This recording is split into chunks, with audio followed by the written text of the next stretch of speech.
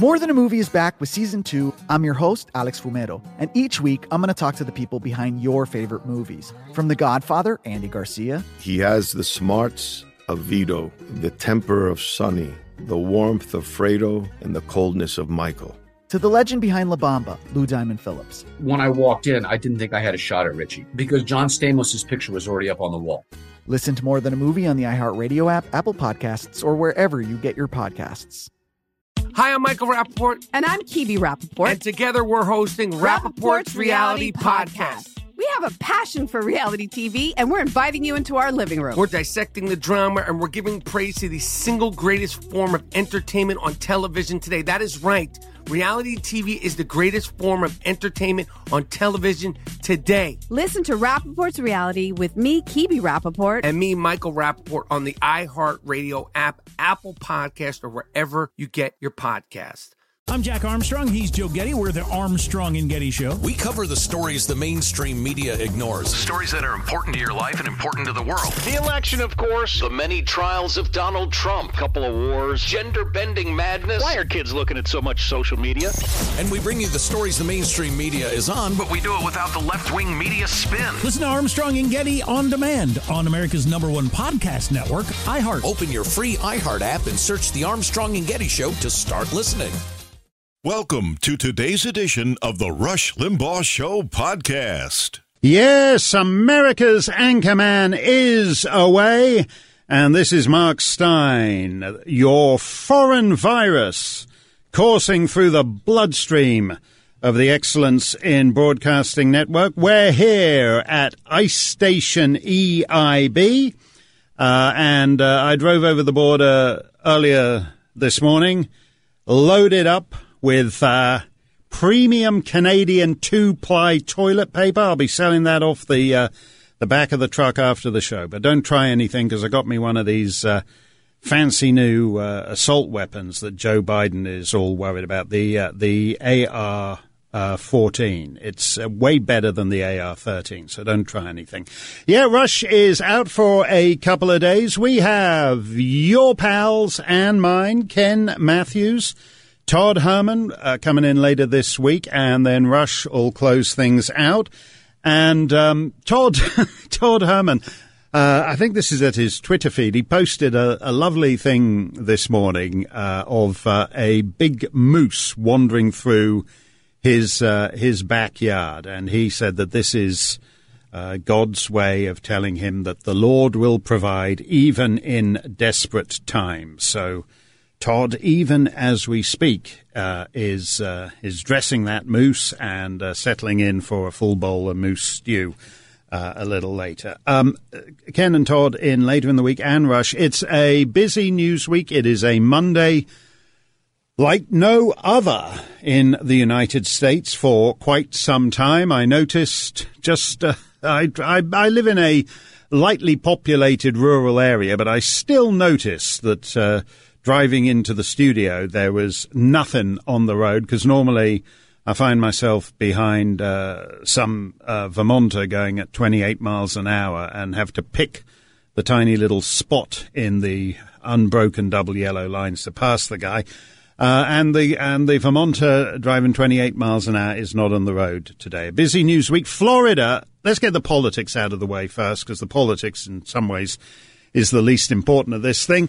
Florida is still planning at this hour to go ahead with its primary, which is scheduled for tomorrow. And as you know, Florida is a state with many old people in it.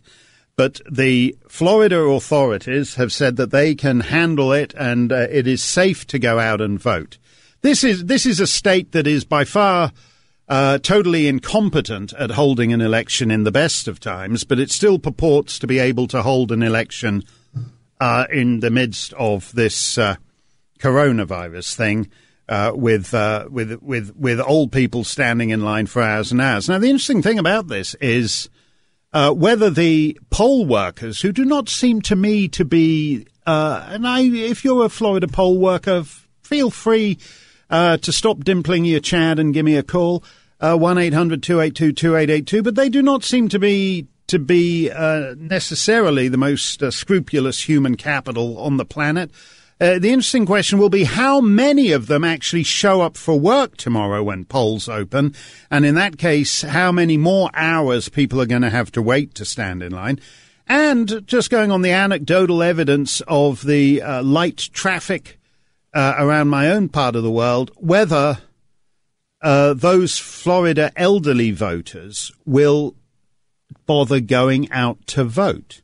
Now, that's interesting, because if the older people don't go out to vote, that leaves an electorate that skews artificially young, which works in Bernie's favor. Early voting, Bernie was riding high. So early voting, Bernie's doing really well in. If it is a younger skewing electorate, because old people, the Biden voters, basically everybody under 50 in the Democrat electorate is going for Bernie. And the older you get, the more likely you are to vote for Joe Biden. So if octogenarians and nonagenarians decline to go out and vote for Joe, that makes it more likely Bernie could pull off a surprise, which makes it more likely that the fellas controlling the Democrat Party will figure that out and change their mind about holding the primary tomorrow in Florida. Okay, that's the boring politics. I'll entertain calls if you really want to talk about that Statler and Waldorf Democrat debate with two codgers coughing and sneezing over each other from 6 feet apart and arguing about who supported which Senate bill in 1997. If you really want to talk about that thing last night, we can do it. Otherwise, there's a lot of other things going on in the world. This was my favorite headline of the last 24 hours. From the Times of London, ISIS issues coronavirus travel advice. Terrorists should avoid Europe. ISIS is advising its members to steer clear of Europe and steer clear, in fact, of contact with the infidel in case they become infected. And speaking as an infidel, I'd say that actually directive works for me too. But it's getting serious when you know that ISIS are telling their members to, if you get the urge, I'm telling you, if you get the urge, you should not self-detonate. You need to self-quarantine, not self-detonate, self-isolate. If you get the urge to blow people up, you must go and blow people up in Africa, because there's much less chance of being all your body parts in Europe. If you blow people up, they will be infected with the coronavirus. And then Allah will be furious, because when you get to paradise, you will infect all the virgins, and there goes the neighborhood, and paradise will be infected with the infidel disease. And they've told people, they've told their members to cover their mouths when yawning and sneezing. And that's particularly important if you're a suicide bomber, because if you don't cover your mouth when you sneeze, you risk setting off the Semtex belt a couple of minutes early. So that could be a real disaster. The last thing you want, is you're getting ready. This actually happened to me in Copenhagen a few years ago. When I was with the fellas from Jyllands-Posten who published the Mohammed cartoons, and there was a one-legged Chechen. Who doesn't love a one-legged Chechen? They're comedy gold. And he was setting off to come and blow us all up. And unfortunately, he prematurely self-detonated in his hotel room. That's the danger of that. Is much worse if you're sneezing and you're coughing. So that's the update. It's getting serious. They don't want ISIS doesn't want to have all its infidels brought down by the coronavirus. Incidentally, Iran, this thing is taking out big shot ayatollahs.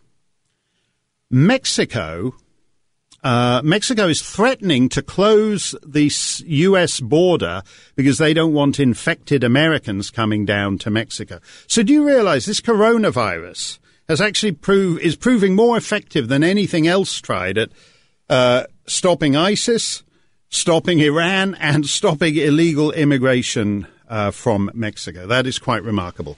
I have two things to say before we get 1-800-282-2882. I have two, and you can call me up and talk about any aspect of this fast-moving news cycle. And it's very fast-moving. There are twice the number of cases.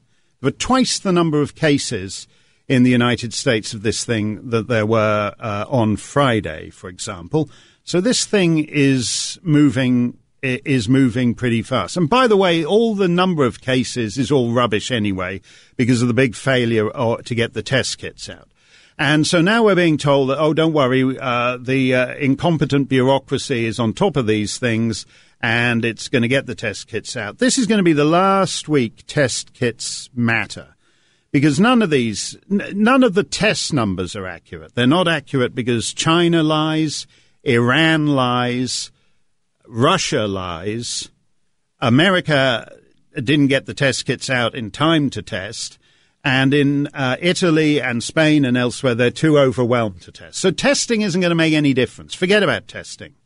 What we're going to be engaged in now is essentially a triage situation moving forward, which is horrible. And I want to make 2 points about this right at the beginning. One is practical and one is philosophical. If you want to know how to think about this thing, the statistic people talk about all this flattening the curve.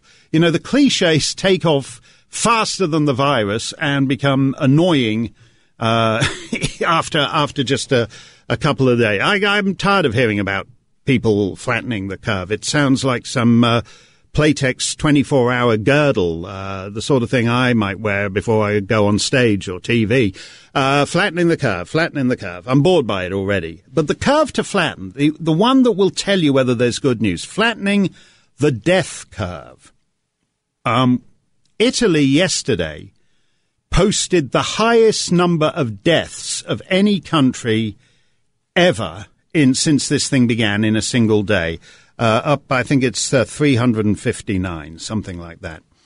I've been watching. They released the 24-hour death count daily in Italy at 6 p.m. Central European time, which right now, because they haven't sprung into summer yet, is 1 p.m. U.S. Eastern time. So we'll bring you those because that's the one. Can they flatten the death curve? Right now, they've been in this hideous situation and they can't flatten the death curves. So right now, so far, Italy has seen something that is proportionately a death toll equivalent to 3 9/11s, right? 3 9/11s. I don't care what view you take of the politics of it. 3 9/11s is a big pile of corpses. That's the one I look. That's the statistic to see. Can they start flattening that death curve? Because if not, it's just a question of how many days behind Italy everyone else is. Switzerland and Spain are about 4 or 5 days.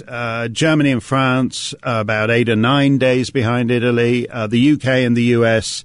The Surgeon General said today, if you don't believe me on this, Trump's Surgeon General said we're 2 weeks behind Italy. So is the UK. They're the numbers. That's the practical thing, watching that Italian death number as to whether you can flatten that death curve. The other thing is, the other point I want to make is philosophical about how to think about this thing, and we'll get into that in just a moment. 1-800-282-2882. Mike made it into New York City to operate and twiddle all the knobs that keep this thing on the air. Coming in by a deserted train into a deserted city, and Greg is also there taking care of things. Mr. Snerdley is monitoring things from afar. Fast-moving day, jittery day on the stock markets. We will bring you all the news between now and the time we close things out. And almost immediately after we go off air, I believe the President's Coronavirus Task Force will be holding their latest press conference. 1-800-282-2882. Mark Stein in for Rush. Mark Stein in for Rush on America's #1 radio show. I said I wanted to make a kind of philosophical point before we get deep into individual aspects of what's going on around the world. You hear talk about the politics thing, and yeah, there is politics. There is politics in all this, and we saw it the other day with, Nancy Pelosi trying to ram through this zombie apocalypse Planned Parenthood supplemental funding bill that she's all hot for. The politics is what it is. But there's something that at this stage transcends politics, because unless you've got like a super in control political leadership, the politics has to impact the bureaucracy, which as a practical matter means it's like turning round the Titanic after you've hit the iceberg and you're already sinking. It's hard to turn in those conditions. And you can look at the various places this thing has sprung up. You can look at what's happened in China. You can say, yeah, well, America's not like China. America's not like Iran. America's not like Italy. America's not like Spain. China doesn't have a First Amendment. Italy doesn't have a Second Amendment. That's all true. That's all true. But all these countries, whether they're totalitarian dictatorships, whether they're socialist basket cases, whether they're theocratic tyrannies, whether they're advanced Western democracies, when something like this happens, they all depend on bureaucracies. And oddly enough, the bureaucratic mentality transcends whatever ideology it's operating in the interests of. That is why if you read Kafka, if you read almost anything by Kafka, if you read The Trial, if you read The Castle, if you read that is why Kafka is still read. Not because we're living in the kingdom of Bohemia in 100 years ago, but because, oddly enough, bureaucratic behavior in the kingdom of Bohemia 100 years ago, as distilled by Kafka, is remarkably similar to going to the DMV in the early 21st century in the United States of America. There is something about the bureaucratic mindset that transcends the systems it's supposed to be operating in the interests of. And you see this all over, the need to self-protect above all else. That's why the FBI, for example, the president tweeted about this over the weekend. The FBI has just announced that it's mysteriously lost all the files on General Flynn. You remember this guy, General Flynn, the guy whose savings were exhausted, life was ruined, family was ruined because he committed the crime of misremembering to the FBI, which is a very Kafkaesque crime, actually. He would have recognized that. And yet, mysteriously, they announced over the weekend, because a coronavirus, as one of Tony Blair's advisors said on 9/11, is a very good time to get out news we want to bury. So the FBI announced that it's mysteriously lost all its files. No one, and here's the thing, none of those bureaucrats we're expected to believe that, and none of the bureaucrats telling us they've lost General Flynn's files will pay the price for it. Just as all the complete useless tosspots who were around on 9/11 have either retired on government pensions or are still in their jobs today. Nobody was fired for a fiasco. And 9/11 is another useful thing about that. Bureaucrats' systems are always geared up to fight the last war. So on 9/11, when those guys seized the planes, everyone thought it was 1973 and they were demanding some money or some prisoner release and being and going to take the flight to Cuba or to Libya or whatever. Bureaucrats, there's something about the bureaucratic mentality. And that's why, as I said, the politics of this isn't really worth talking about because, at a certain point when people are dying, politics becomes unimportant. But the overriding bureaucratic mindset does become important. And there are far more commonalities between an Italian bureaucracy and a Spanish bureaucracy and even an Iranian bureaucracy and U.S. bureaucracy than people like to admit. That's a very important point. And now we saw it with the chaos at O'Hare and Dallas-Fort Worth over the weekends. These are people who are coming in. This was the last chance for Americans to get back from high-risk countries. So let's say you're an elderly granny who's flying in from Europe to get home before all the planes stop. And you've taken care of yourself because of what's been happening in Italy and Switzerland and France and Spain, not to expose yourself. And you're an elderly American granny flying back. And you land at O'Hare, and you're held in a packed corridor for 4 hours because Bozo the bureaucrat who's on the gate can't get up to speed. So no government, I don't care whether it's American or Iranian, has the right to infect its citizens.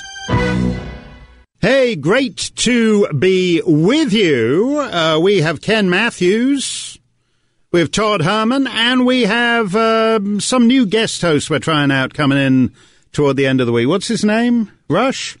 It's an unusual name. You sure about that? Yeah, he's going to be coming in later in the week. But by the way, if you do not want to be discombobulated by a sinister foreign guest host, you might like to check out the latest edition of the Limbaugh letter. I'm looking at the hard copy. You can get it digitally, or you can get it in hard copy, or you can get it in both if you go to rushlimbaugh.com.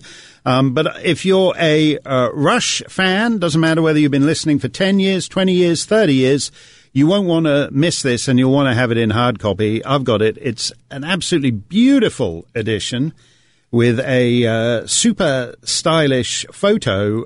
I don't know how they managed to get. I don't know whether this was an official government photographer or whatever, but it's Karsh of Ottawa standard, I would say, if you know your black and white photographers, of Rush receiving his Presidential Medal of Freedom.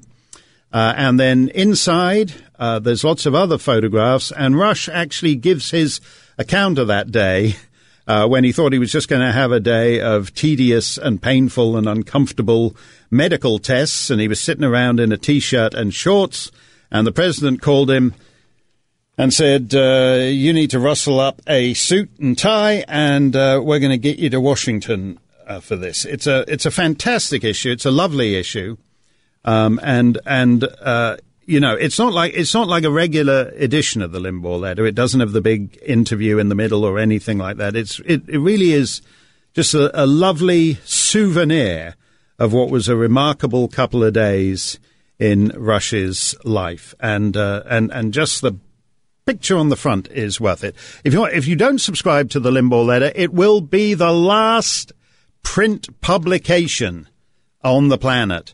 It's well worth getting. It's not a big, bulky thing that will clog up your mailbox, but everything in there is premium and worth it, and all you need to do to get it is go to rushlimbaugh.com, click on the Limbaugh letter button. This is an issue you do not want to miss. I just want to, by the way, I did say we'd entertain. I'd like anyone who wants to talk about the Biden-Bernie debate to actually explain why it is that it's worth talking about before anything else. I watched these two guys. First of all, it was really a bizarre look for the Democrat Party. Every time Rush or I say anything that even remotely offends the Media Matters types and the snowflake types and the triggered types, we get 1,000 tweets saying, oh, well, your party is just the party of old white men and you'll all be dead soon. There were two. The Democrat Party had two not terribly well-preserved specimens of the old white man species there for 2 hours, and it was a bloody long 2 hours. And as I said, this has been a fast-breaking news cycle, and they were asked, the Biden thing, I must actually get you the transcript of that, because I'll gladly read out some portions of where we got the Biden transcript here.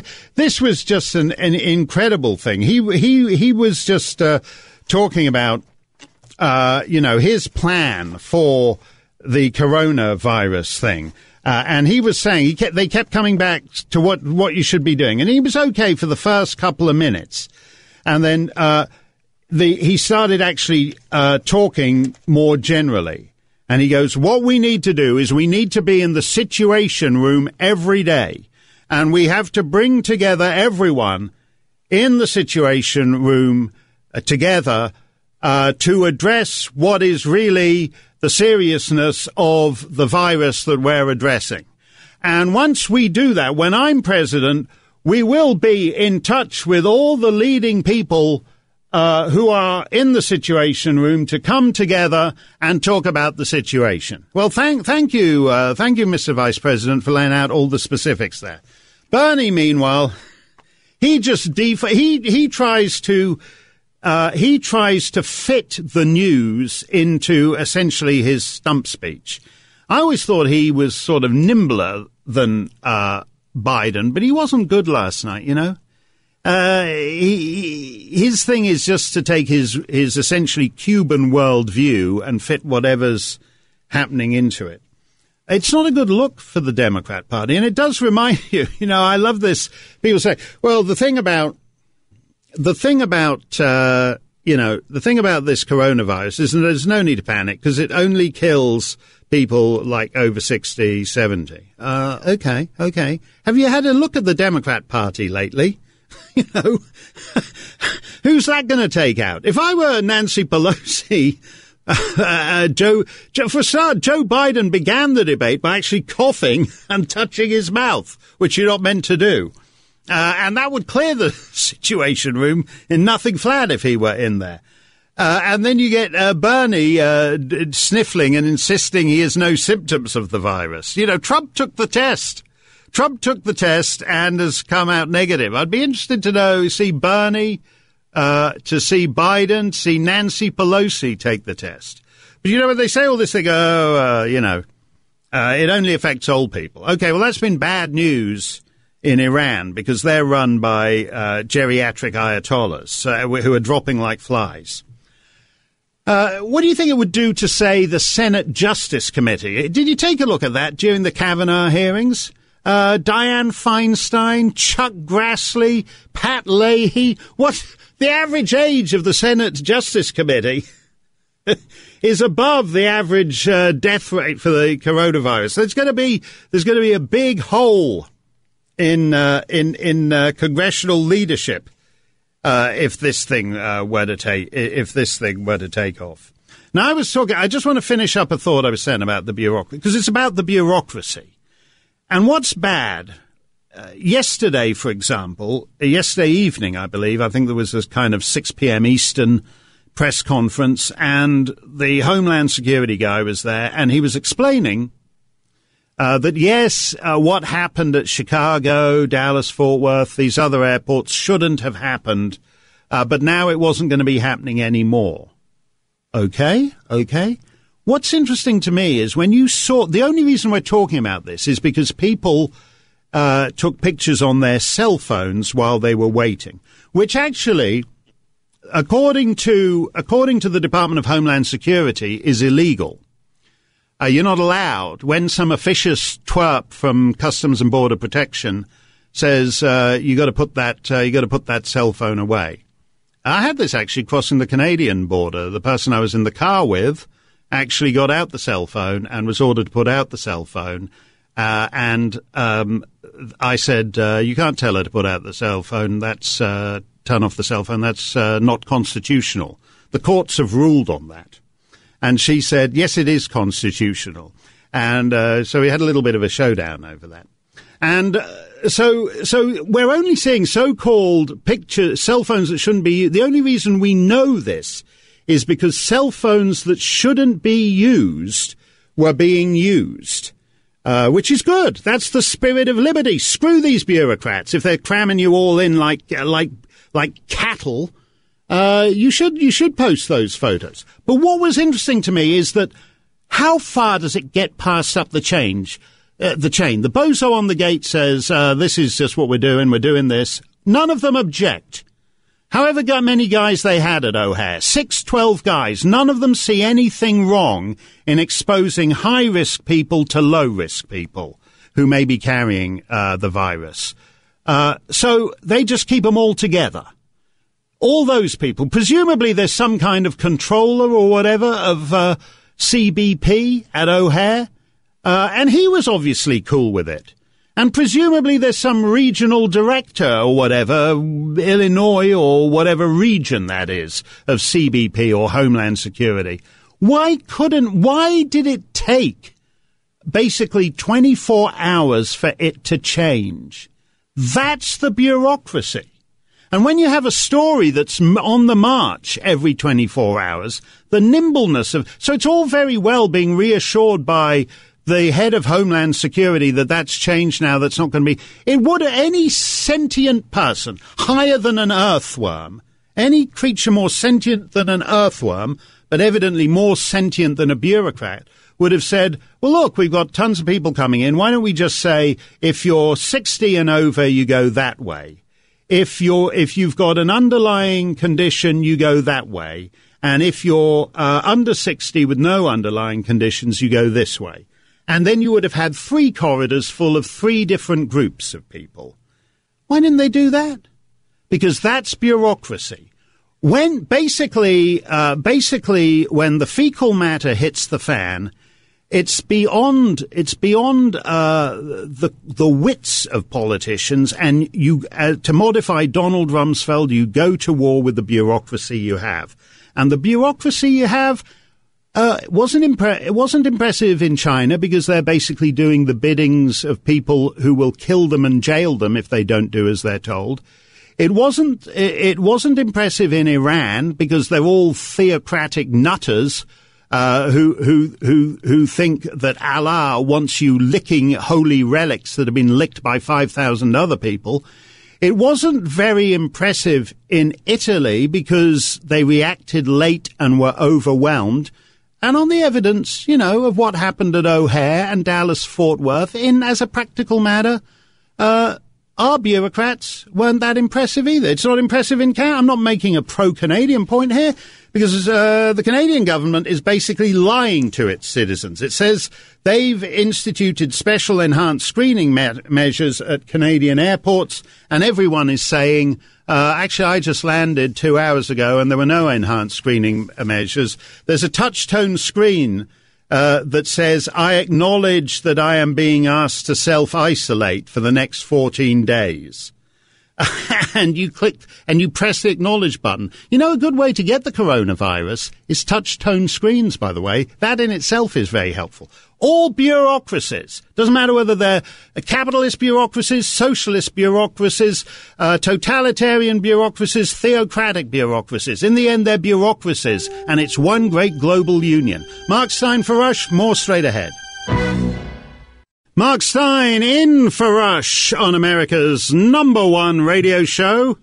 Got a bit of a problem with our call screening system today. We're about 90 minutes away from total societal collapse, so things are fairly fast moving. But do we have, I'm going from memory here, Greg, do we have Georgia on the line?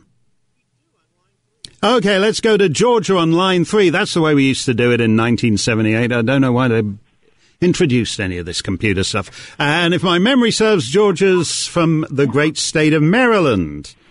Is that correct, Georgia? Yes, it is. Thank you for having me today. My pleasure. What's on your mind today, Georgia? Georgia's on my mind. What's on Georgia's mind? Where's Ray Charles when you need him? Just an old sweet song keeps whatever it is on Georgia's mind. We're about to find out. Oh, well, boy, did I get a good chuckle on your commentary regarding ISIS, how coronavirus is saving us infidels from ISIS. Right. I'm calling to inform you about how the coronavirus may have saved preborn babies from bloodthirsty liberals hell-bent on terrorizing them. Oh, right. Last week, Senator Lee, a very pro-choice liberal Democrat, introduced a bill, SB 664, in the state of Maryland. And to the surprise of all of us there that day, she withdrew the right to privacy bill. And in the letter, the withdrawal letter, it states at the bottom there that the coronavirus prevented the panel from attending the hearing that day.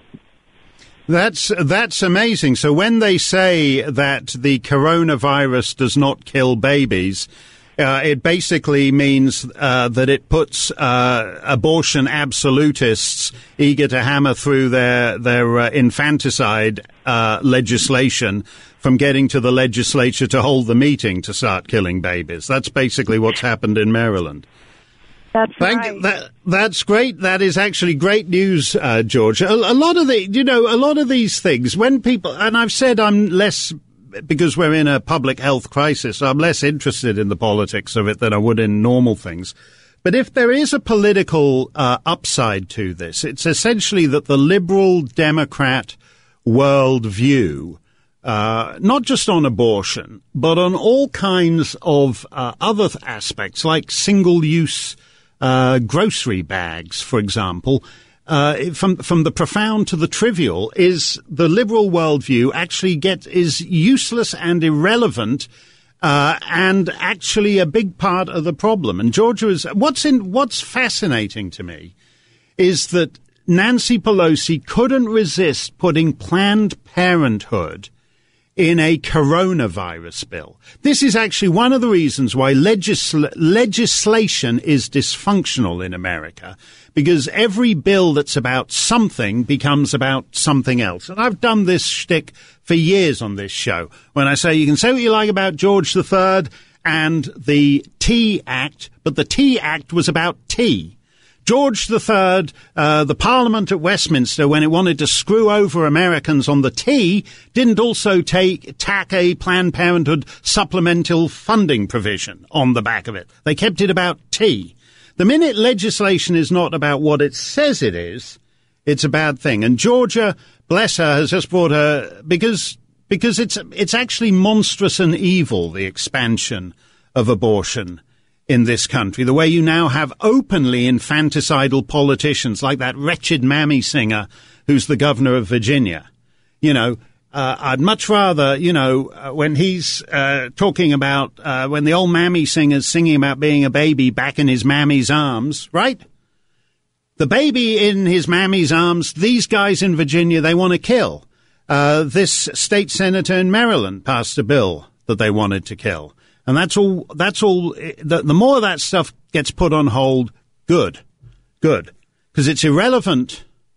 It's not just wicked, which it is, absolutely wicked, but it's irrelevant at a time of crisis. And the fact that Nancy Pelosi couldn't resist. Go on, Nancy Pelosi. That's the high. What's the average age of people who've died of it in America so far? I think 80. So it's about 7 years younger than the Democrat leadership in Congress. Carry on giving press conferences about Planned Parenthood funding, Nancy Pelosi. You're dicing with death just doing that. Mark Stein in for Rush. We have lots more straight ahead. Jim Bonetzer tweets that a lot of those immigration guys are still enjoying the opportunity to meet large numbers of people. Yeah, not just meet them, but fondle them too. Though that actual Homeland Security thing of being patted down by TSA, is that really necessary in that situation? People who pat down hundreds of people a day are patting you down. The proper response to that is the Charlton Heston, take your stinking paws off me, you damn dirty TSA operative. Why hasn't that been suspended? Yes, America's Anchorman is away, and this is your undocumented Anchorman. Thrilled and honored to be here, as always. I usually say around this point in the show that if you're fleeing the country, do stop by and say hello, because we got a big sign on the border saying, on the highway saying, Last Rush, guest host before the border. But there isn't really any point in fleeing the country anymore, because Canada, the interesting thing about this is the one great clarifying moment. The thing that Donald Trump did early on was stopping incoming flights from China at a time when it made a difference. One of the interesting things, he's banned, tomorrow is St. Patrick's Day, the 17th. And it's going to be a super quiet St. Patrick's Day. All the Irish bars in Boston and everywhere, and New York, all going to be closed. And no one's going to be, if you're Irish, come into the parlour. If you're Irish, this is your last chance to come into the parlour, because at midnight tonight, from midnight tonight, Irish, English, Scottish, Welsh, the last 4 exemptions from Trump's Euro ban on entering the United States, that the Britannic loophole will be closed, and those 4 groups of Anglo-Celts will no longer be permitted to enter the country from midnight tonight. So if you're Irish and you want to come into the American parlour, you're in the last 11 hours of being able to do so. And then you're in the same category as all the Italians, Germans, Austrians, Swedes, and those other Euro bums. You can't get in either. The one great thing he did was right at the beginning, when no one was really paying attention to all this thing, was to ban flights from China. The Canadians, if you're thinking of fleeing the country to Canada because they'd be doing things so much better, first of all, Canada has a joke government. It's got a joke government that lies. Bill Blair, who's Trudeau's put in charge of this thing, he's the guy who was a police chief in Toronto. Awful, ghastly, horrible, anti-free speech, anti-liberty police chief. He should be running some Latin American basket case, cruising around in reflector shades, because he'd make a good strutting Latin American caudillo. And he's been saying, oh, there's all these extra screening things. No, you're invited to touch a screen saying that you acknowledge you've been invited to self-quarantine. And in touching that screen, you're increasing your risk of getting the virus and your need to self-quarantine. 4 flights, all flights from China are still landing at Vancouver, where they have, I think, how many, is it 4 or is it 8 flights today? They got a lot of flights today coming from China to Vancouver, because it's Hongkouver, as they call it out there. All those flights are still coming in. All those flights are still coming into Toronto, to Montreal, and they all do the same. The same. They're all going on as if nothing has happened. And this is a guy, Justin Trudeau. His wife's got it. His wife's got the coronavirus, just like the Spanish Prime Minister's wife has got the coronavirus. It's a mysterious thing. When you look at actually the numbers worldwide, it appears to affect men more than women. And yet, oddly, when it comes to prime ministerial couples, it seems strangely to affect the women and not the men. So officially, we have all these prime ministerial consorts like Mrs. Trudeau who've come down with the coronavirus, but none of the prime ministers themselves appear to have. That's interesting too. Again, it's a bureaucratic thing. Your governments are lying to you, right? And that's not unusual. Doesn't matter whether it's China or Canada. There's a lot of that about. But the point here is, Trump took action January. It's still possible to fly for Chinese people to fly into Vancouver and just simply drive south of the border. And all these things, it gets to you get into weakest link territory with this stuff.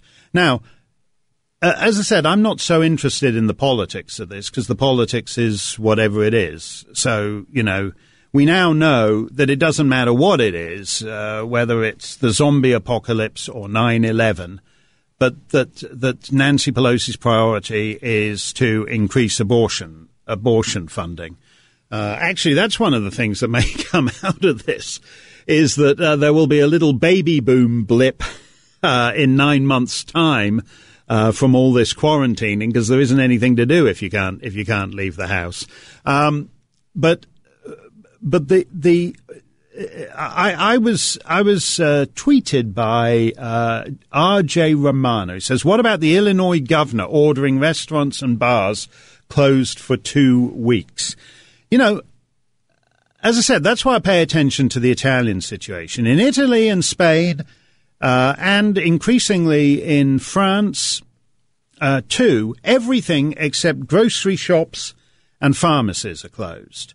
And nothing's open. Nothing's open. They experimented for a few days with keeping the bars and cafes. In Italy, they experimented with keeping the bars and cafes open till 6 p.m. and requiring people to stand a metre apart from each other in the bars and cafes, which is 3 feet and change. And they had that actually in New York last night, where they had 50% occupancy rules, and the fire department was sent to inspect bars and restaurants to ensure that they were only at 50% occupancy. Can you think of a bigger waste of emergency services time than going to Bud's Bar and Grill and checking that only 50% occupancy is taking place? Well, he abandoned that 24 hours later and said that they'd all be closing. R.J. Romano says, what do those unemployed workers do? Turn to the streets. And you're right. You're absolutely right. It's an economic tragedy. It's an economic tragedy. But we're now in the stage where, for example, China announced today that there's been a 13%, its manufacturing has dropped 13%. And yes, China lies, so that figure might be an underestimate or whatever. But it means that as everything in every American's house comes from China, just turn up everything, just go into your kitchen now and look at the bottom of every cup. Everything in every American's house comes from China, because that's the model that the bipartisan half-wits who've been running this country for 30 years decided to enable. Nothing. Americans do.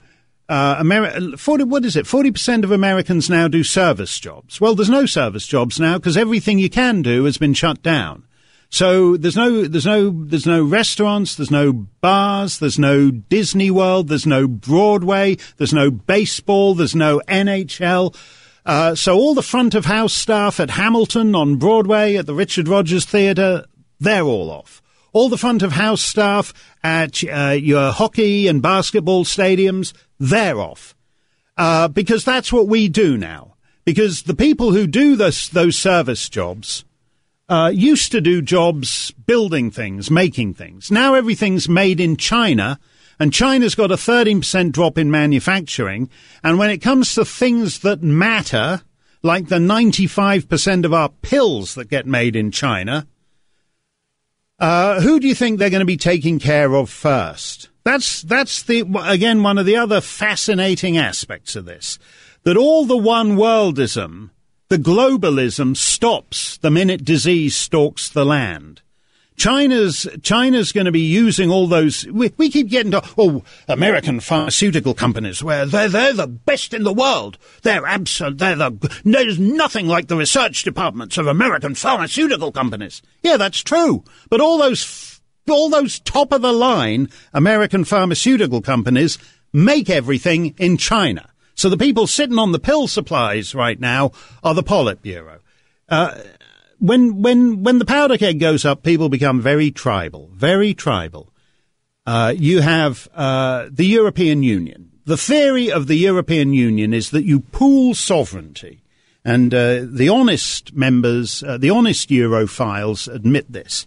You cede sovereignty, in effect, to a central body, and in return, the pooled sovereignty of whatever it is, 26 nations, is stronger than your own individual sovereignty. So you enjoy the benefit of the pooled sovereignty. What's the first thing that happened when Italy decided to quarantine itself? Germany refused, point blank, forbade any German. Italy asked the European Union and its fellow members of the European Union for help, and Germany forbade any of its doctors to go to Italy and help. People become very tribal. Their tribal instincts kick in. Unfortunately, as with the Chinese monopoly on pills, the survival instinct kicks in just a wee bit too late to survive. So if you want to know about long-term lessons we can learn from this, that's all well and good, and medium-term, but it's actually a short-term lesson we should be learning to get pill production back, to actually decouple from China. China is going to screw us over. And the best thing we could have right now, because any virus, we're encouraged by the vaccines and things, but they're going to apply to next year's coronavirus season, if at all. Right now, we are going to be running out of aspirin once China decides that it needs the aspirin for itself. When the world gets a headache and you don't make your aspirin, you're going to be the guy waking up with the world's most awful headache. And we made the aspirin, but we thought somehow we could rely on the Chinese Politburo to be the ones who get to say, take 2 aspirin and call me in the morning, right? That's Chairman Xi who gets to say that. He's the guy saying, take 2 aspirin and call me in the morning. How the hell was that a conservative policy? And that was the Chamber of Commerce right. That was the Koch brothers right. That was the Paul Ryan right. These people who somehow thought, we're still the biggest military in the world. We can have boots on the ground in Chad in 24 hours because we make all the tanks and we make all the planes. Unfortunately, everyone we need to climb into the tank and climb into the plane can't get an aspirin because we gave all that to China. So when we go to war over Taiwan and the South China Sea, you can bet how that's going to go. The folly and stupidity of the world's most, that is, I said this weeks ago before any of this coronavirus came up. It's one thing to be governed by elites. When your elites are the most stupid people on the planet, this is where it goes. Mark Stein for Rush, 1-800-282-2882. I don't care what your view of this thing is. You're pro-coronavirus, you're anti-coronavirus, you think it's all just a lot of hooey, or you think we're going to be facing the apocalypse in 72 hours' time. Whatever your view, you want to talk about Bernie and Biden, the Statler and Waldorf Democrat debate last night, the two old, it's time to play the music, it's time to light the light. It's time to get things started on the Democrat debate tonight. That's great. You want to talk about that? 2 irrelevant old codgers recycling mumbo-jumbo. We'll talk about that too. 1-800-282-2882. Mark Stein for Rush. I said at the top of the show that I've been tracking these daily numbers out of Italy to see whether, because when they start flattening the curve, there's a good chance that we might start flattening the curve because we're a lot more, because the people ahead of them, Iran and China, are just liars. And I've just looked at the numbers they released at 1 p.m. Eastern, just at the top of the hour. And my Italian is a little 27,980. So they've gone up another 3,000 cases, and the death toll in Italy is 2,158, which is that's getting close to the equivalent of 4 9/11s. 4 9/11s, just basically in a couple of weeks. That's serious. That's serious. So there's no flattening of the curve in Italy that's discernible yet. And interestingly, for all the people who say it just affects old people, a 40-year-old paramedic died in Italy, right? The medical staff is beginning to get sick and die from this. Interestingly, the 2 states most affected in the United States, Washington State and New York, they both got young emergency room doctors in critical condition, because just to do this kind of ventilator stuff with seriously ill people, you got to get up pretty close to them. And you get a touch too close, you cross a line, it's too late, you get it, you're sick. That's happened to emergency room doctor in New York and in Washington State. Let's go to Vic in Atlanta. Don't know whether he works for the Centers for Disease Control or whether he's just freelancing in other activities down there. Great to have you with us, Vic. What's on your mind? Thank you. I'm retired, and I have all kinds of time to sit around and watch what's going on. Okay. Stay informed. That always helps. That's good. I don't know if it helps or not. I have a question for you. That's it. No recommendations, no solutions. But I've been watching this since the impeachment hearing ended. That's all it's been on. It's amazing how it went from a failed impeachment to something that's going to destroy the economy and inflict all kinds of pain on the country and destroy Trump's chances, possibly. But my question is that when this started, China they jumped from, when I did start noting it, from like 5,000 infections, and about less than a week later, I think they had 50,000. Right. It accumulated to about 80,000, right, and then it started spreading to Italy, United States, Germany, wherever. But since March, or since February, really, the end of February, they've maintained, I think their maximum cases were like 80,000. I'm looking on Google. It's the only place I can find any information about it. But they've maintained that level. According to that, they have no infections. And again, when it jumped from 5,000 to went up to 80,000, that seemed like an out-of-control pandemic. And it's just leveled off. Now, my question is, no one is mentioning this in the news. And that seems like, if you're looking for any kind of good news, that's good news to report about the pandemic, if it's true. Yeah. And otherwise, is China lying to us? And if they're lying to us about the amount of new infections, what have they lied about in the past about this virus? Maybe it means nothing to anybody else, but it's driving me nuts. That's an excellent question, Vic, because China started this thing, and it's China's gift to the world. There's, I think, 143 countries with this thing, and 142 got it from somewhere else, and the only country that didn't get it from anywhere else is China. It's an interesting point, and I can tell you the answer to it, but we're up against an obscene EIB profit palooza that is looming imminently, and I will attend to your point, Vic, in Atlanta in a couple of minutes.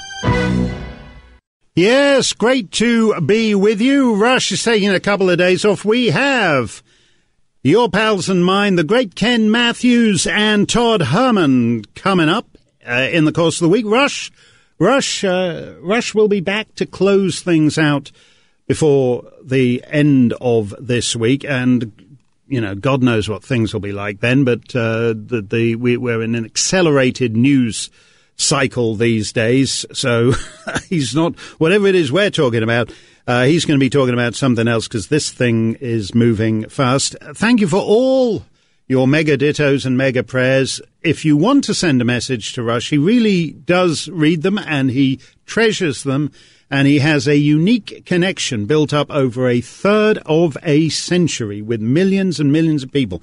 Not many people can say that. Not many people can say that at all. Most celebrity withers and dies within 18 months, 2 years. It's very rare for it just to keep going decade after decade the way Rush does. And as someone said, the day after Rush announced his lung cancer, and I was sitting here, and someone tweeted or emailed me and said, Rush is the best friend I've never met. And that's how millions and millions of people feel. You can go to rushlimbaugh.com, and it's the third button along at the top of the menu bar, and you can send Rush a special message.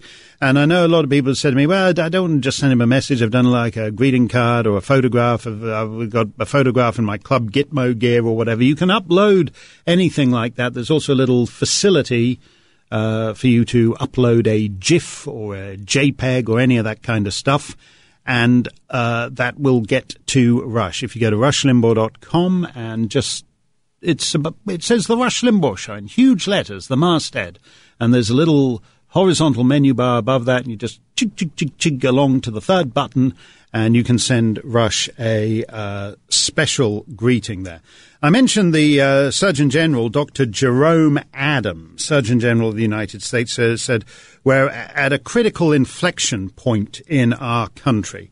And I just want to go back to that question, we were discussing from Vic as to why China, where this thing started, appears to have it under control and is down to just, dozens of new cases every day. And this is a country with many times the population of Italy.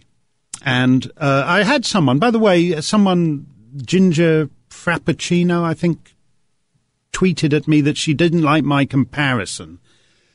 That what's going on in Italy is 4 times, comparatively, 4 times the rate of 9/11. She didn't like that, and she thought it was irresponsible of me to keep saying it. And she said because those 2,700 people have died in Italy. Italy has a population of about 60 million, America 300 million. So you multiply it by 5 and you get the relative proportions. She doesn't think that's the way to do it. She says 2,400 people died in New York versus 2,700 died in Italy. I mean, this is sophistry, and frankly, it's stupid, obnoxious, and offensive. Most of those people who've been overwhelmed come from northern Italy. In fact, most of them come from Lombardy, which has I'm just going off the... forgive me if I'm wrong here. I'm going off very approximate memories here. But my memory is that Italy... New York basically is just shy of 20 million people, New York State. And Lombardy has about 10 million, right? So actually, as a practical matter, Ginger Frappuccino, if you want to start comparing province to province, state to state, we can do it that way, and you still lose in whatever point you think you're making here. But that's not how people think about it. Americans get upset. This is a natural human thing. Americans get upset when Americans die and don't actually pay too much attention when Somalis die or Tajiks die or Tuvaluans die. That's, as I said, people get tribal in crisis. So what mattered on 9/11 was that America died. That's why it wasn't just on Eyewitness News Channel 27 in New York. It was a national story.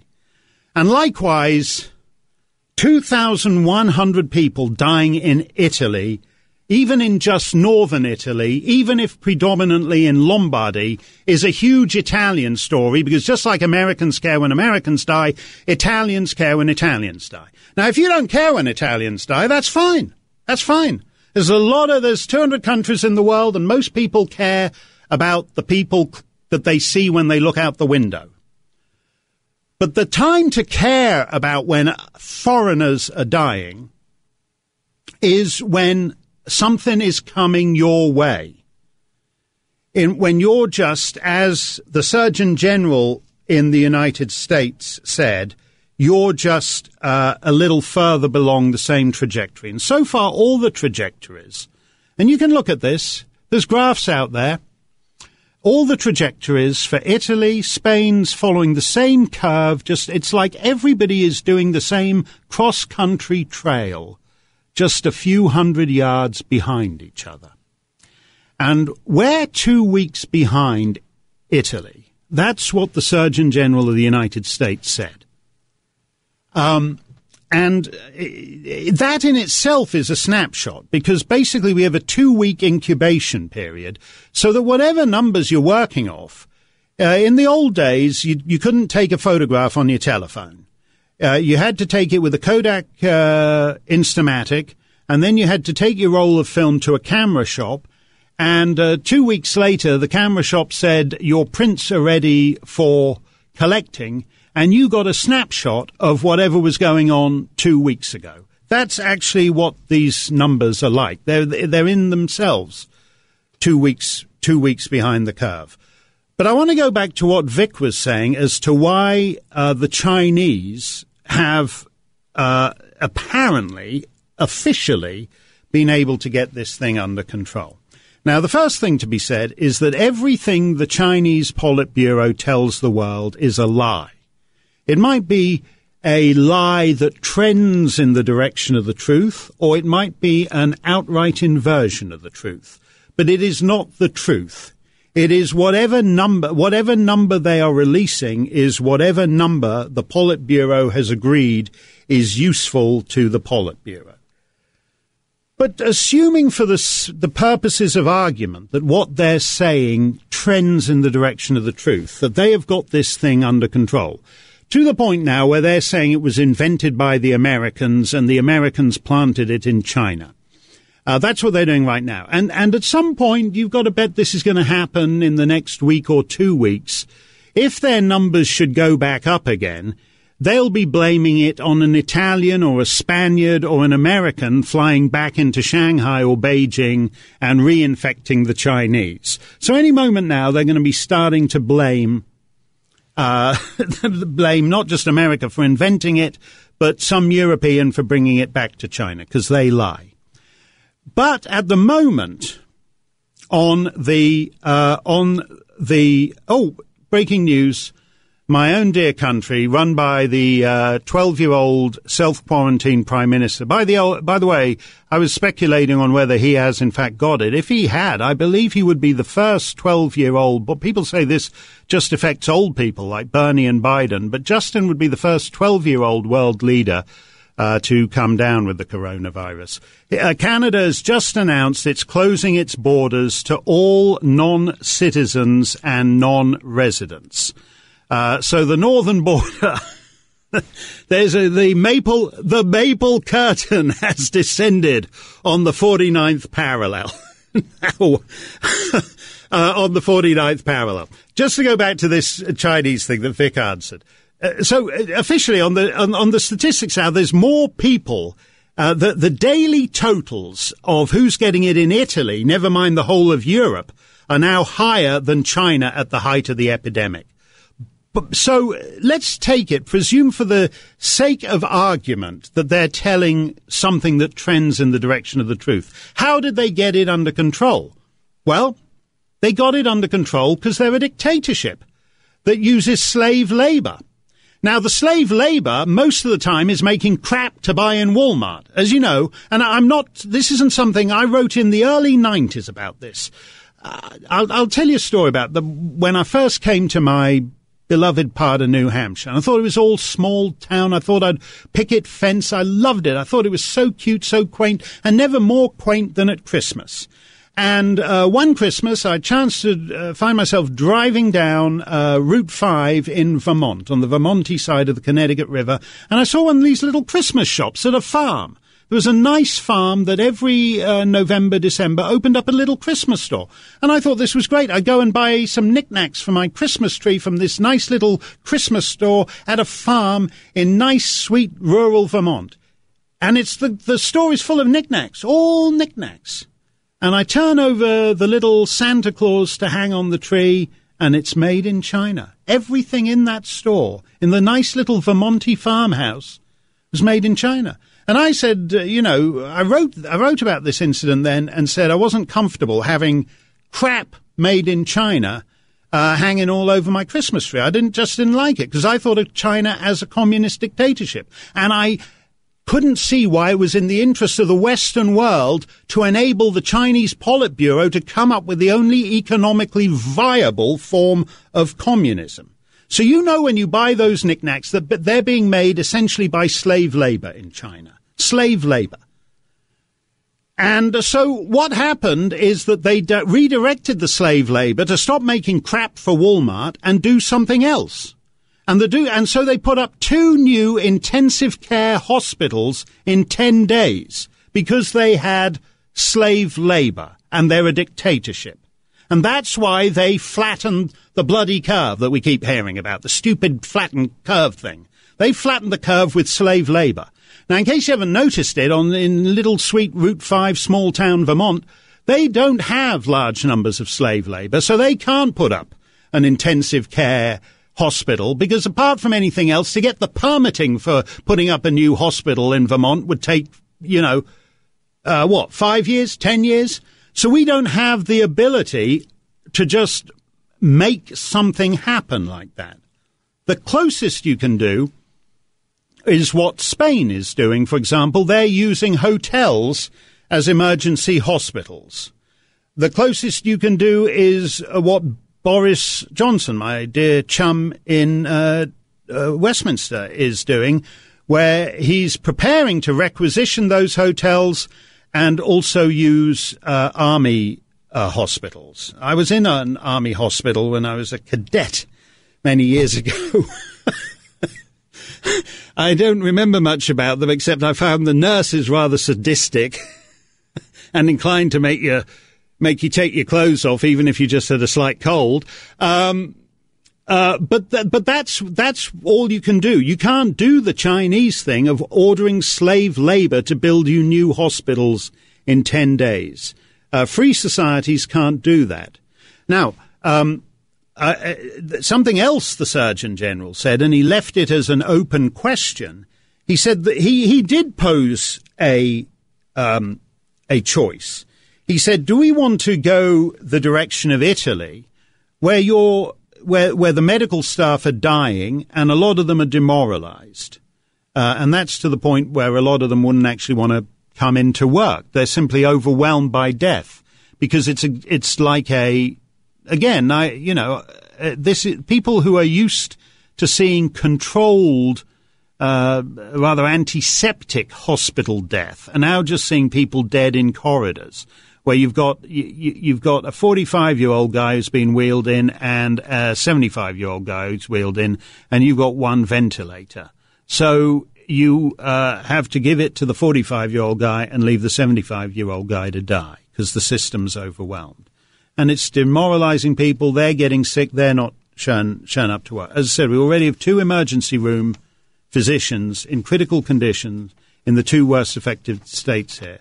One in Washington State and one in New York State. So the Surgeon General says we have a choice to make as a nation. Do we want to go the direction of South Korea and really be aggressive and lower our mortality rates, or do we want to go the direction of Italy? In Italy, they've got a death rate that's just under 8% at the moment, overall death rate, just under 8%. That's high. That's serious. In South Korea, the death rate, I think, is about less than 2%. But there's a reason for that. That's because after SARS, the world dodged a bullet with SARS. And that's actually, the world dodged a bullet with SARS. And the Far Eastern nations, South Korea, Hong Kong, and Singapore, reacted to the dodged bullet and made preparations accordingly. The Europe and North America didn't, and we're about to live with the consequences of that. I'll talk more about that in a minute. Mark Stein for Rush, lots more still to come. Mark Stein in for Rush. Let's go to Joe in Winston-Salem, North Carolina. Joe, you're live on America's #1 radio show. What's on your mind? Hi, Mark. It's good to talk to you. I'm glad you put me through. My pleasure, Joe. I'm retired. I don't get out a whole lot. I have no desire to, but I had to go to my pharmacy today. And it's in a standard shopping center with a main store and small stores. So I pull in, I park, and I'm just observing. And you know those exam gloves they put on when they draw blood? Oh, yeah. Yeah, people are putting on exam gloves before they walk into the store. And I'm looking at this saying, this is crazy. So I get out of my car, and I'm looking, and I don't exaggerate, maybe 20 pairs are strewn throughout the parking lot already. Right. People coming out of the store and dropping their exam gloves where they stand. Right. Yeah, real nuts, right? Like that's going to help, stop spreading this. No. I know it's interesting. Social norms. It's one of the most fascinating things, the point at which social norms just disintegrate. And as you say, you've seen people with these surgical, clinical, antiseptic gloves, these exam gloves. They come out of Walmart. They come out of fighting for the last roll of toilet paper, and then they throw all the exam gloves all over the parking lot. Joe. We'll talk about that a lot. This question of the breakdown of social norms, it's actually quite unnerving, the speed at which it can happen. Mark Stein for Rush. Lots going on. Fast-breaking news day.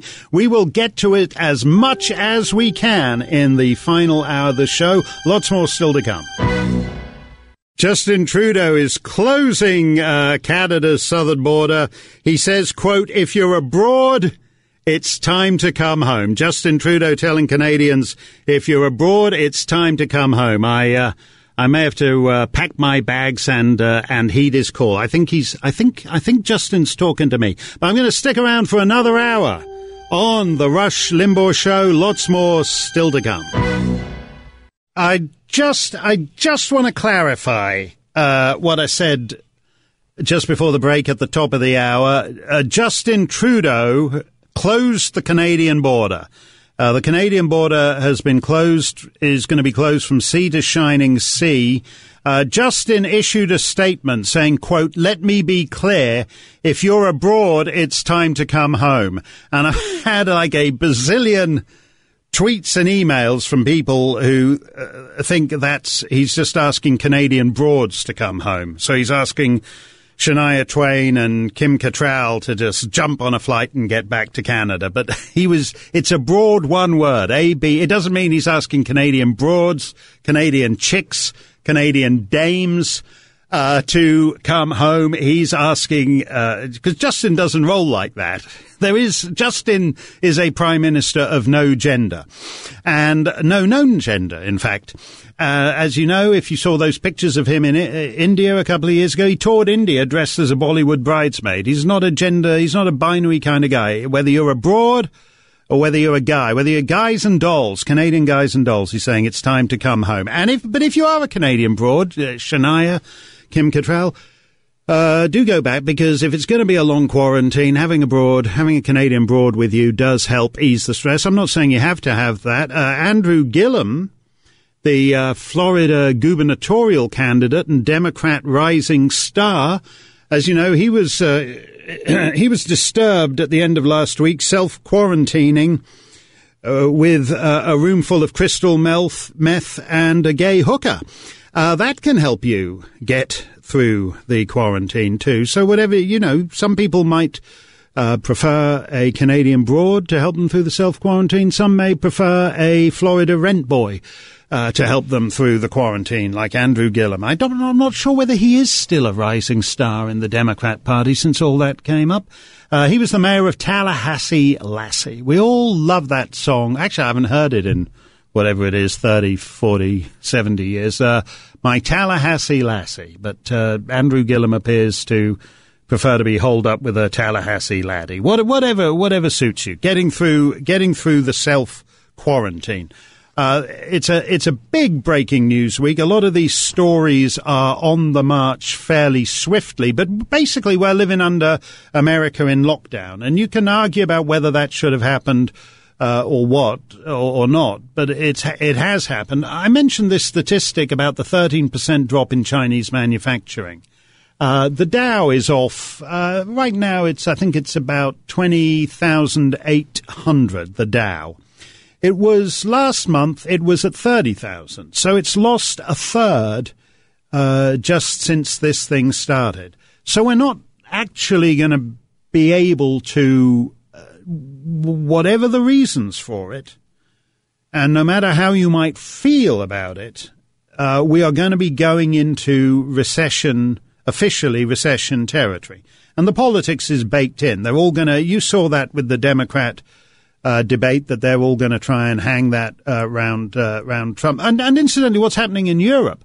Europe is going down. Europe is being overwhelmed by this.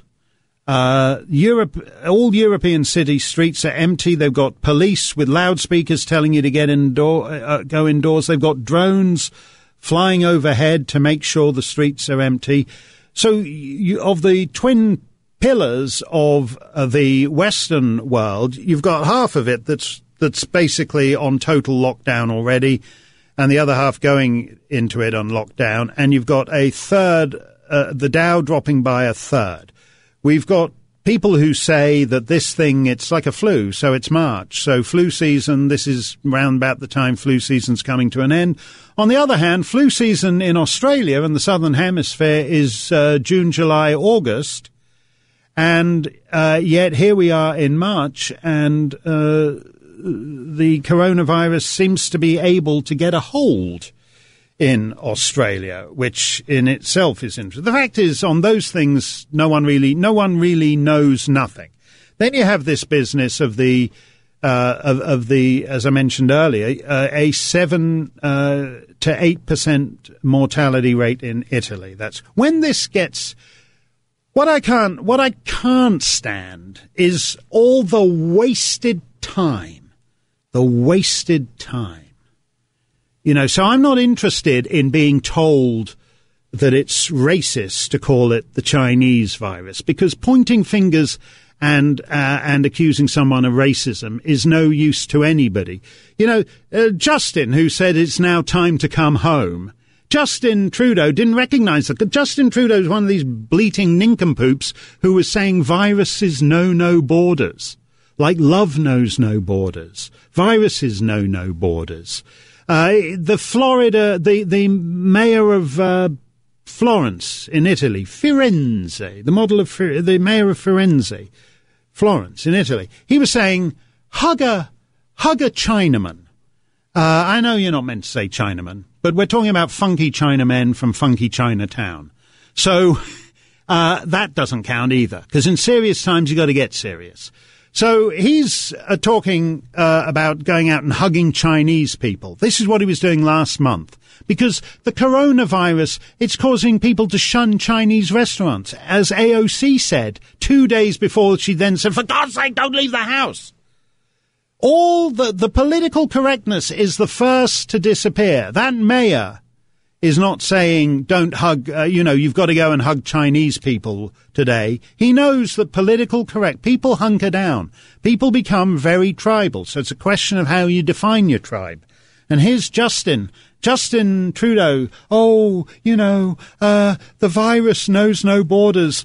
He has had planes landing from China, planes that Trump stopped in January, landing at Vancouver today.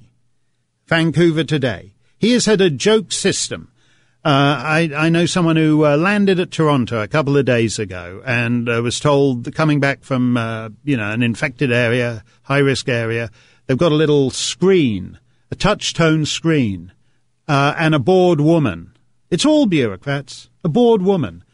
She's not. She could wipe down that touch-tone screen, just even peremptorily, but she's not. Anytime you touch a touch-tone screen, these things are baked in now. The trajectory we're on is baked in. And what counts is the nimbleness of the bureaucracy, which is why what happened at O'Hare is disturbing, because it shows that no matter how many smarty pantses, clever guys like Chad Wolf at Homeland Security, Ken Cuccinelli at Homeland Security, you got your Dr. Fauci's, you've got that blonde lady, or broad, as Justin Trudeau would say, who's up there at the press conferences. All these people can say what they like, and then everyone thinks the elite agencies are somehow different bureaucracies, different kinds of bureaucracies. So we know the level of, we don't expect anything when we go to the DMV. We don't expect anything when we go to the Department of Paper Shuffling, but we think the CDC is different. The CDC is, in fact, exactly like the DMV, but just with an even bigger budget and even less scrutiny. And so it's wasted the years. I was talking about this point and I got kind of off track and forgot to look at the clock.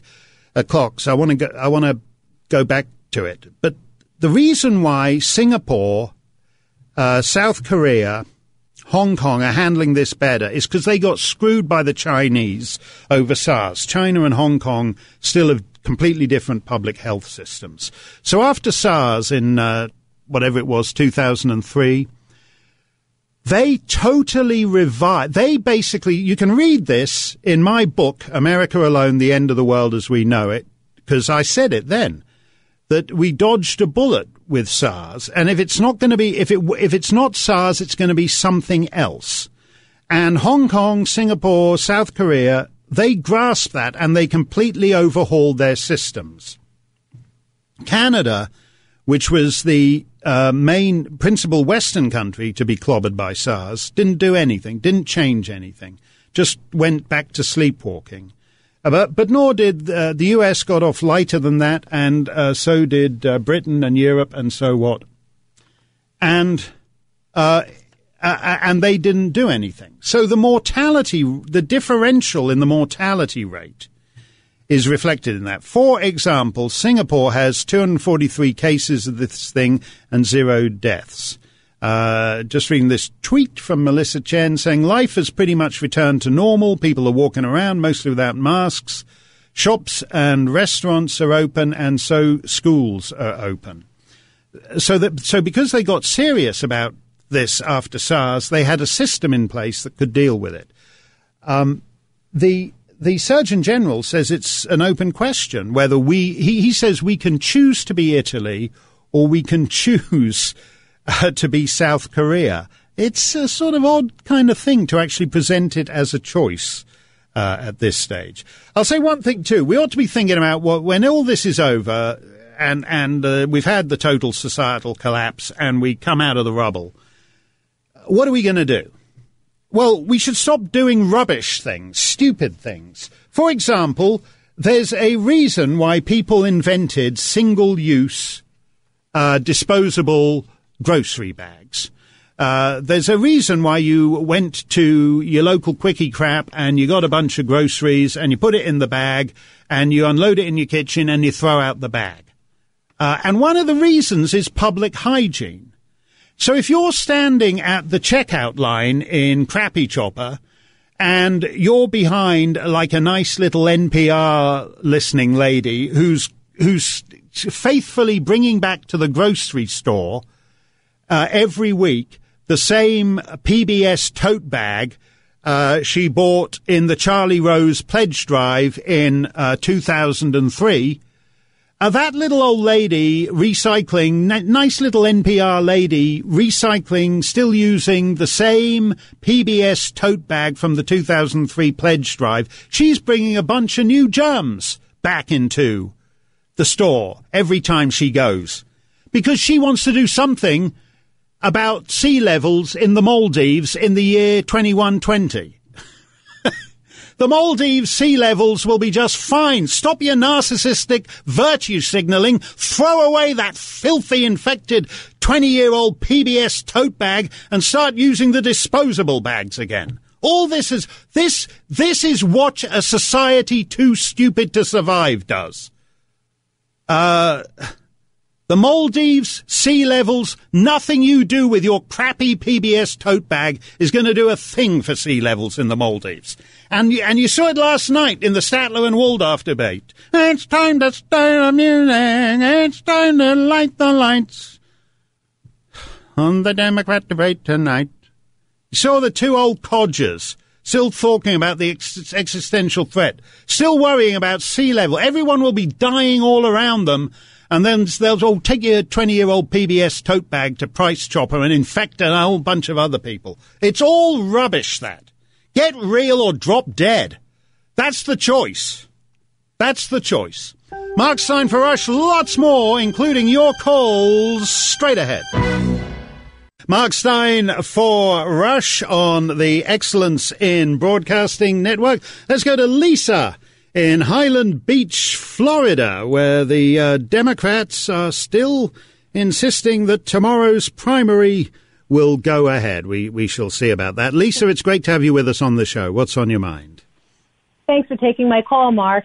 President Trump is a passionate and visionary leader, and seeing the impact now would be a great time to roll out an infrastructure plan for the near future with the municipal and private sectors for two reasons.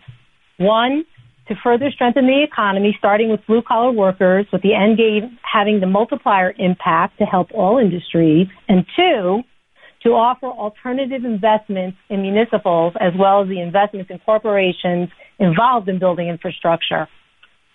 Yeah, Yeah, I think that's not a bad idea. I think you could. I think the other thing I think that's true is that at a time like this, the danger of a crisis is that you always deal with the crisis. You stumble from one thing to another, and then at the end of the crisis, you forget all the long-term lessons of the crisis. So the fact of the matter is that it's important that when or if or whatever this thing ends, that you have a lot of really solid stuff ready to go.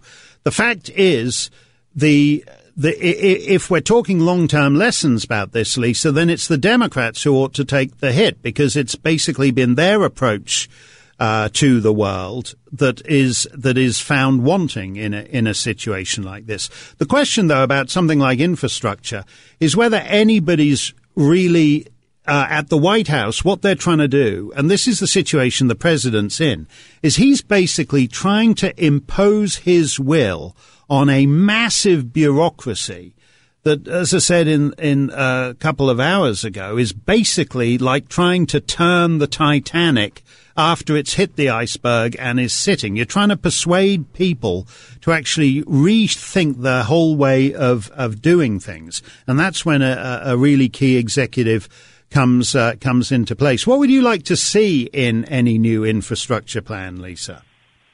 Well, I think if he, first of all, he'd have to reach across the aisle, because Democrats, first of all, it would drive them crazy that they would have to support this, because it does have an impact on blue-collar workers and even unions.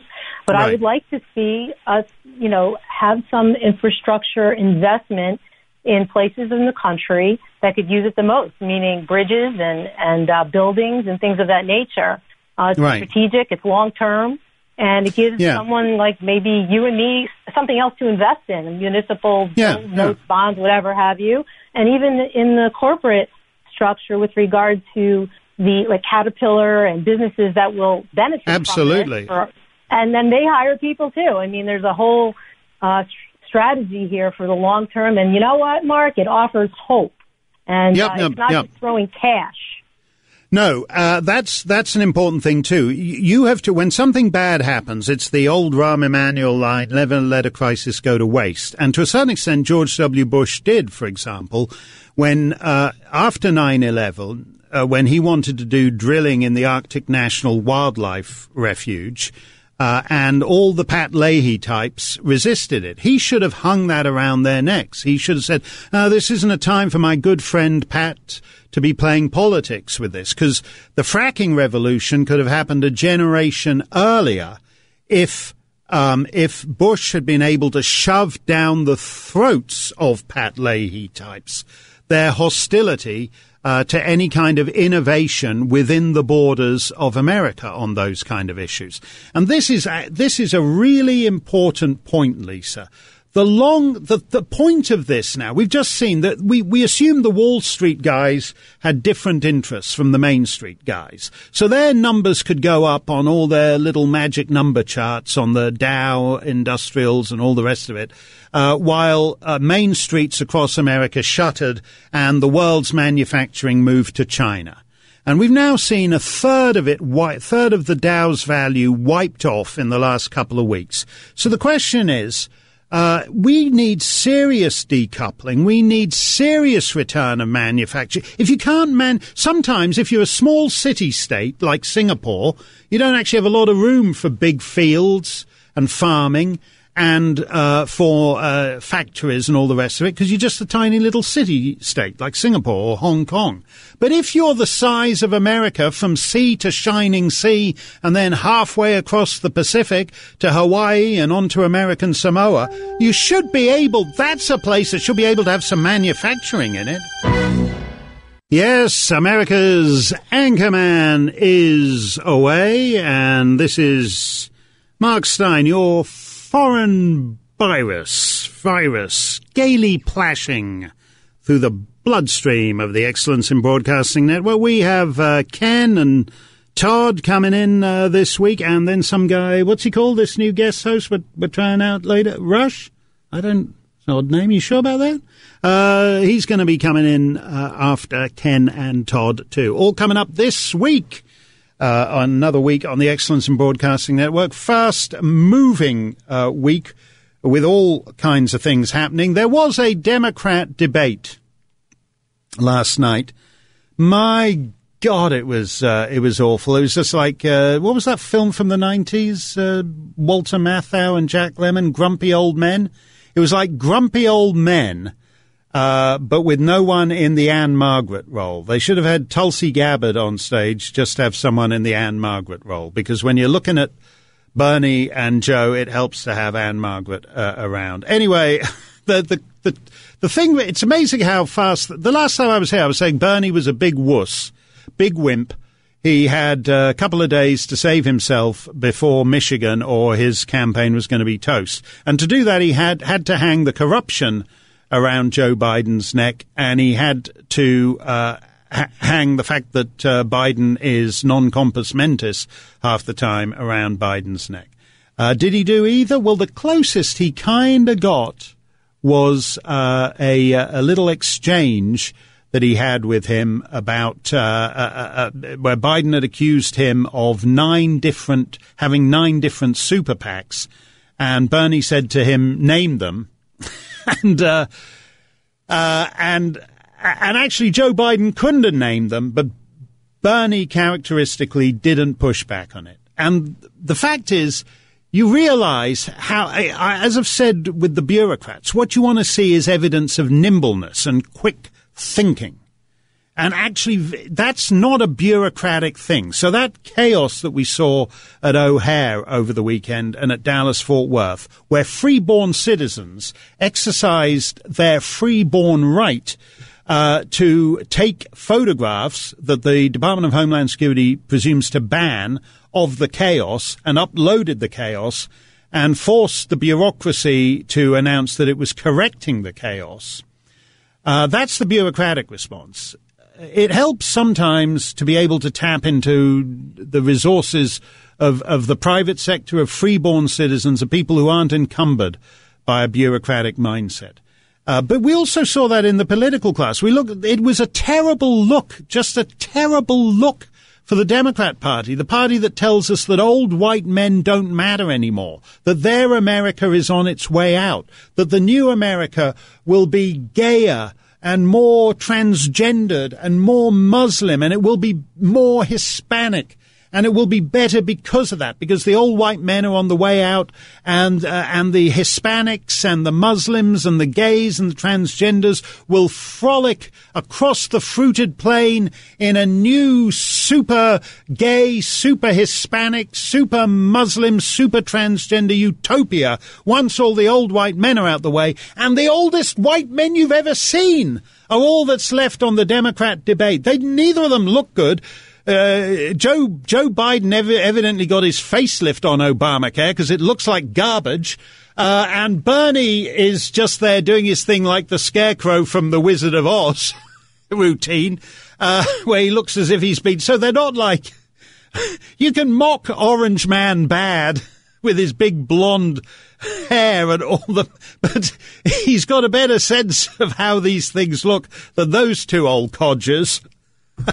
And it's just a terrible look for the Democrat Party, particularly when you've got a disease stalking the planet that the entire Democrat leadership is the most vulnerable to. Can you imagine if this thing really took off? Who's going to be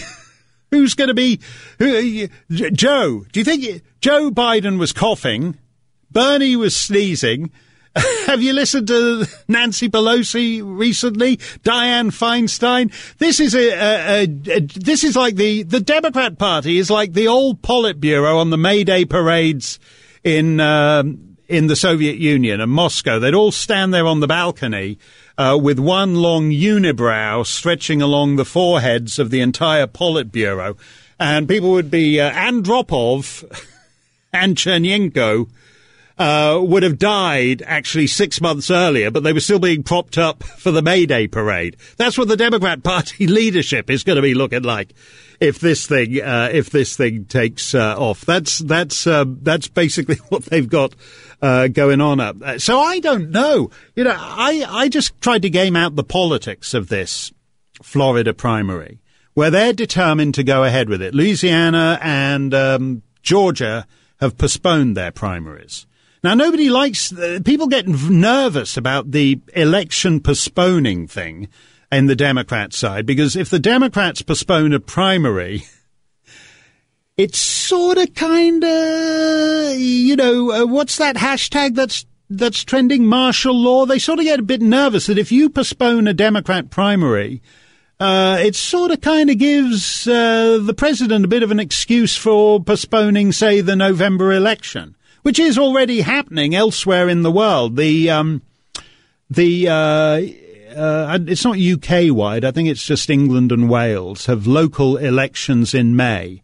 And Her Majesty's government has already announced that they're going to be postponed by a year till next May 2021. Imagine if Trump did that. So that's why the Democrats aren't really on board with postponing primaries, because they're worried that will snowball. That kind of gives the dictator Trump. And actually, Rush made a great point on Friday, by the way, about the dictator Trump. Is now that senator who put out a tweet that Rush read, where the senator's complaining that towns are doing stuff, counties are doing stuff, and states are doing stuff, but Trump isn't doing anything. This is the guy they've been saying for 3 years. They've been saying the president needs to understand that he's not a king, he's not an emperor, and now they're saying, "Hey, come on, emperor, come on, king, what are you doing?" So there's a little bit of a conflict going on there in their approach to this thing. But I would be... So the Democrats don't want to actually start postponing all these primaries. But you've got a situation in Florida, which is North America's most incompetent jurisdiction. Can't run elections, dimple chads, hanging chads, you know the way it goes. Long lines, mysterious boxes of dimpled votes turning up around the back of Democrat headquarters 10 days after the election. All the usual flim-flam. That's on a good day. On a bad day... are they likely to be able to cope with this? Are poll workers even going to show up? We're already seeing, for example, New York, where they're saying that the kids shouldn't go to school, but we're going to keep the schools open to hand out lunches and breakfasts and dinners and all the other things that citizens apparently no longer do in some of these school districts. And teachers are refusing to show up for those. Teachers are not showing up for those. So will poll workers show up tomorrow? And more importantly, I mentioned this at the top of the show, will Democrat voters, which ones will show up? If you're 70 or 80 or 90 and you're in a high-risk group, will you take the trouble to get in your car and go and stand in line with all kinds of people coughing and sneezing all around you for a couple of hours? And if it's the old people who don't get into the cars and go down to vote, who does that hurt? It hurts Joe Biden. Biden's supporters get more enthusiastic the higher up the age scale you go. So if you're like over 80, you're for Joe Biden. If you're over 70, you're for Joe Biden, a little less so. If you're over 60, you're for Joe Biden, a little less so. Over 50, everyone in the Democrat side is for Bernie. So if old people don't show up, Joe Biden's going to lose Florida. So at that point, do all the clever guys, this Tom Perez at the DNC and your Donna Brazils and all the rest of it, do they start saying we've got to call off Florida? Right now, Florida is scheduled to go ahead, as I think they say in Florida, scheduled to go ahead. Will it? I don't know. As I said, it's a fast-moving time, 24 hours. A lot can change. Mark Stein in for Rush. We're going to take your calls straight ahead. Mark Stein in for Rush on America's #1 radio show. Let's go to Corrie, Pennsylvania, critical state. in the upcoming election, if there is still one upcoming. I need to see the latest update on that. But Pennsylvania, very important to the Trump re-election strategy. And Bob is there in Corrie. What's on your mind today, Bob? Hey, Mark, I just wanted to say first, thank you and all of the other guest hosts for filling in for Rush. We, as the audience, really appreciate you supporting him in that way. Well, let me just say something on that, Bob. You know, nobody really likes guest hosts. It's one of the most despised occupations on the planet, and I don't mind doing it. Like, I love doing it once every 2, 3, 4 months, and it gets a little. I would love it if we didn't have to be here quite as often. And I'm sure Ken and Todd feel the same way, if we didn't have to be here quite as often as we've been in the last few weeks. But this is a little EIB emergency all of its own, and we are honored. We are privileged to be able to help out the indispensable man on the American right at this time. And we're all looking forward to Rush taking this time and then coming back roaring out of the gate later this week, as he will be. But thank you for that, Bob. Thank you. You're welcome. Hey, I just had a couple of comments. Okay. One thing is, I'm a gym owner. I have a small gym here in Corrie, and my question to you is, in all of this, where do the numbers warrant this reaction from our governments? I don't get that. Well, I would think. Well, let me ask you a question. How is the attendance at the gym? Are you already hurting economically from what's been going on these last few days? Well, actually, my membership is up overall, but as far as attendance goes, I'm up again today because people are off. Right. So they're able to come into the club.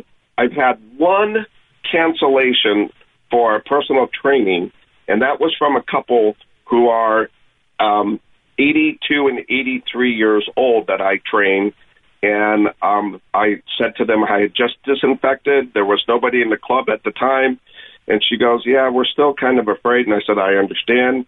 And we're going to play it day by day. Yeah, and I can certainly understand that from the 82-year-old's perspective. On the other hand, I can also understand it if you're 22 and you don't want to be sitting around in the lazy boy recliner all week long, and there's no shows to go and see, there's no concerts to go and see, there's no Disneyland to visit, there's nothing to do.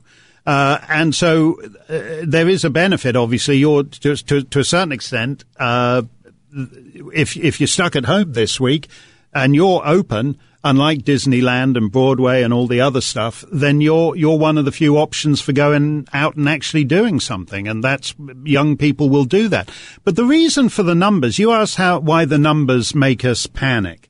For example, what are we, March the 16th? So a week ago, the total number of cases, and again, this isn't even an accurate number, but the official number of cases was just over 600. Now it's over 4,000 a week later. So when it's increasing, so the trick with all these things, it's like every Contagion movie you've ever seen, is that there's 2 cases and then there's 4 cases and then there's 8 cases and there's 16 cases. And then it's doubling to 32 and 64 and 128, and people start noticing it, and 256. Unless you can lower that trajectory, you're in huge trouble. It's much easier. One way to look at this, Bob, is, do you remember just going back a couple of weeks ago when this story was in the news, and they said, we've had a case in King County, Washington, and this is someone at an old folks' home who had contact with someone who'd recently been in China. Do you remember the way they could trace it all then? They could trace it all from Fred to Mabel to Gladys to Nigel. They could still trace it then, because the numbers were small. And now the numbers aren't small and they can't trace it. And then we're going to get to the next stage where it's just triage, where it's like a World War I field hospital on the Somme in 1916, and you're just making snap decisions about who lives or dies, like they are in Italy. So the numbers shouldn't make you panic, Bob, but the numbers, as I said, are basically a snapshot of what the reality was when these people became infected a couple of weeks ago. And that's why they're interested in not having people wandering around, not because the 28-year-old is at risk, but because the 28-year-old's grandma is at risk. So, for example, if the schools are closed, so your kids are home, so you ask grandma to look over the kids, after the kids, so you can go to work. So you go to work and then you come back and thank grandma for looking over after the kids, and you infect grandma. It's trying to reduce the rate of transmission, Bob, which is all that can be done in this circumstances. But I understand the economic pain that will be taken if this goes on. But getting that number down, so it isn't Italy, as the Surgeon General said. So we're not Italy. We can't be South Korea. It's too late for that. But we can get ourselves a little bit further away from Italy and a little bit closer to South Korea. Thanks for your call, Bob. We'll close things out in just a moment. My thanks to Mike. My thanks to Greg. My thanks, as always, to the great Mr. Snerdley. We have Ken Matthews. We have Todd Herman. And we have a guy called Rush Limbaugh coming in before the end of the week on America's #1 radio show. Have a great rest of the day. More Than a Movie is back with Season 2. I'm your host, Alex Fumero, and each week I'm going to talk to the people behind your favorite movies. From The Godfather, Andy Garcia. He has the smarts of Vito, the temper of Sonny, the warmth of Fredo, and the coldness of Michael. To the legend behind La Bamba, Lou Diamond Phillips. When I walked in, I didn't think I had a shot at Richie because John Stamos' picture was already up on the wall. Listen to More Than a Movie on the iHeartRadio app, Apple Podcasts, or wherever you get your podcasts. Hi, I'm Michael Rappaport. And I'm Kibi Rappaport. And together we're hosting Rappaport's Reality Podcast. We have a passion for reality TV, and we're inviting you into our living room. We're dissecting the drama, and we're giving praise to the single greatest form of entertainment on television today. That is right. Reality TV is the greatest form of entertainment on television today. Listen to Rappaport's Reality with me, Kibi Rappaport. And me, Michael Rappaport, on the iHeartRadio app, Apple Podcast, or wherever you get your podcast. I'm Jack Armstrong. He's Joe Getty. We're the Armstrong and Getty Show. We cover the stories the mainstream media ignores. Stories that are important to your life and important to the world. The election, of course. The many trials of Donald Trump. Couple of wars. Gender-bending madness. Why are kids looking at so much social media? And we bring you the stories the mainstream media is on, but we do it without the left-wing media spin. Listen to Armstrong and Getty on demand on America's #1 podcast network, iHeart. Open your free iHeart app and search the Armstrong and Getty Show to start listening.